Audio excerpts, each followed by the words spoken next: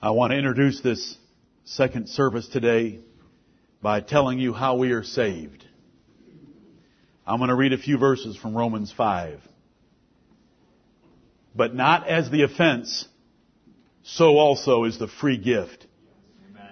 For if through the offense of one many be dead, much more the grace of God and the gift by grace, which is by one man, Jesus Christ, hath abounded unto many. Amen. And not as it was by one that sinned, so is the gift.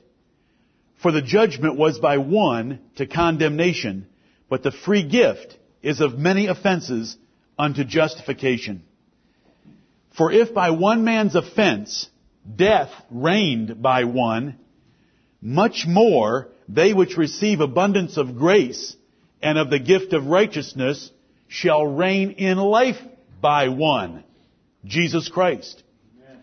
Therefore, as by the offense of one judgment came upon all men to condemnation, even so by the righteousness of one the free gift came upon all men unto justification of life.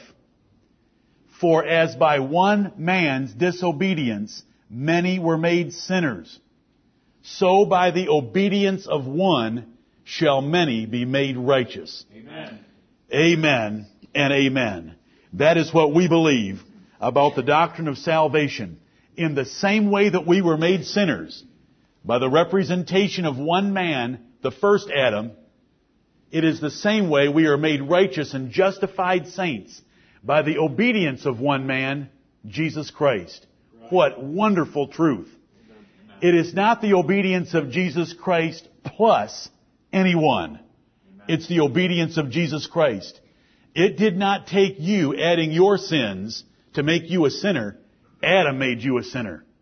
Right. Because all men died from the very beginning because of Adam's transgression. And it doesn't take your obedience added to the obedience of Jesus Christ to make you righteous. It's justification by the free gift of God's grace through one man, Jesus Christ. Amen. Amen. Let us pray. Our Father in heaven, we thank Thee, O Lord, that You raised up another man, the man Christ Jesus, the one mediator between God and men, to undo what our first father did to us when he condemned our race to eternal suffering because of sin. We thank Thee that You have chosen us in Christ before the world began, so that as we were once tied to Adam by our first birth, we are tied to the Lord Jesus Christ by Your electing grace and our second birth.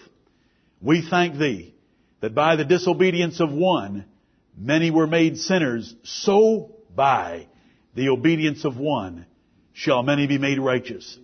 We thank Thee this day that our righteousness depends upon the faithfulness and the obedience of one man, Jesus Christ. And it's in His name that we pray. Amen. Amen.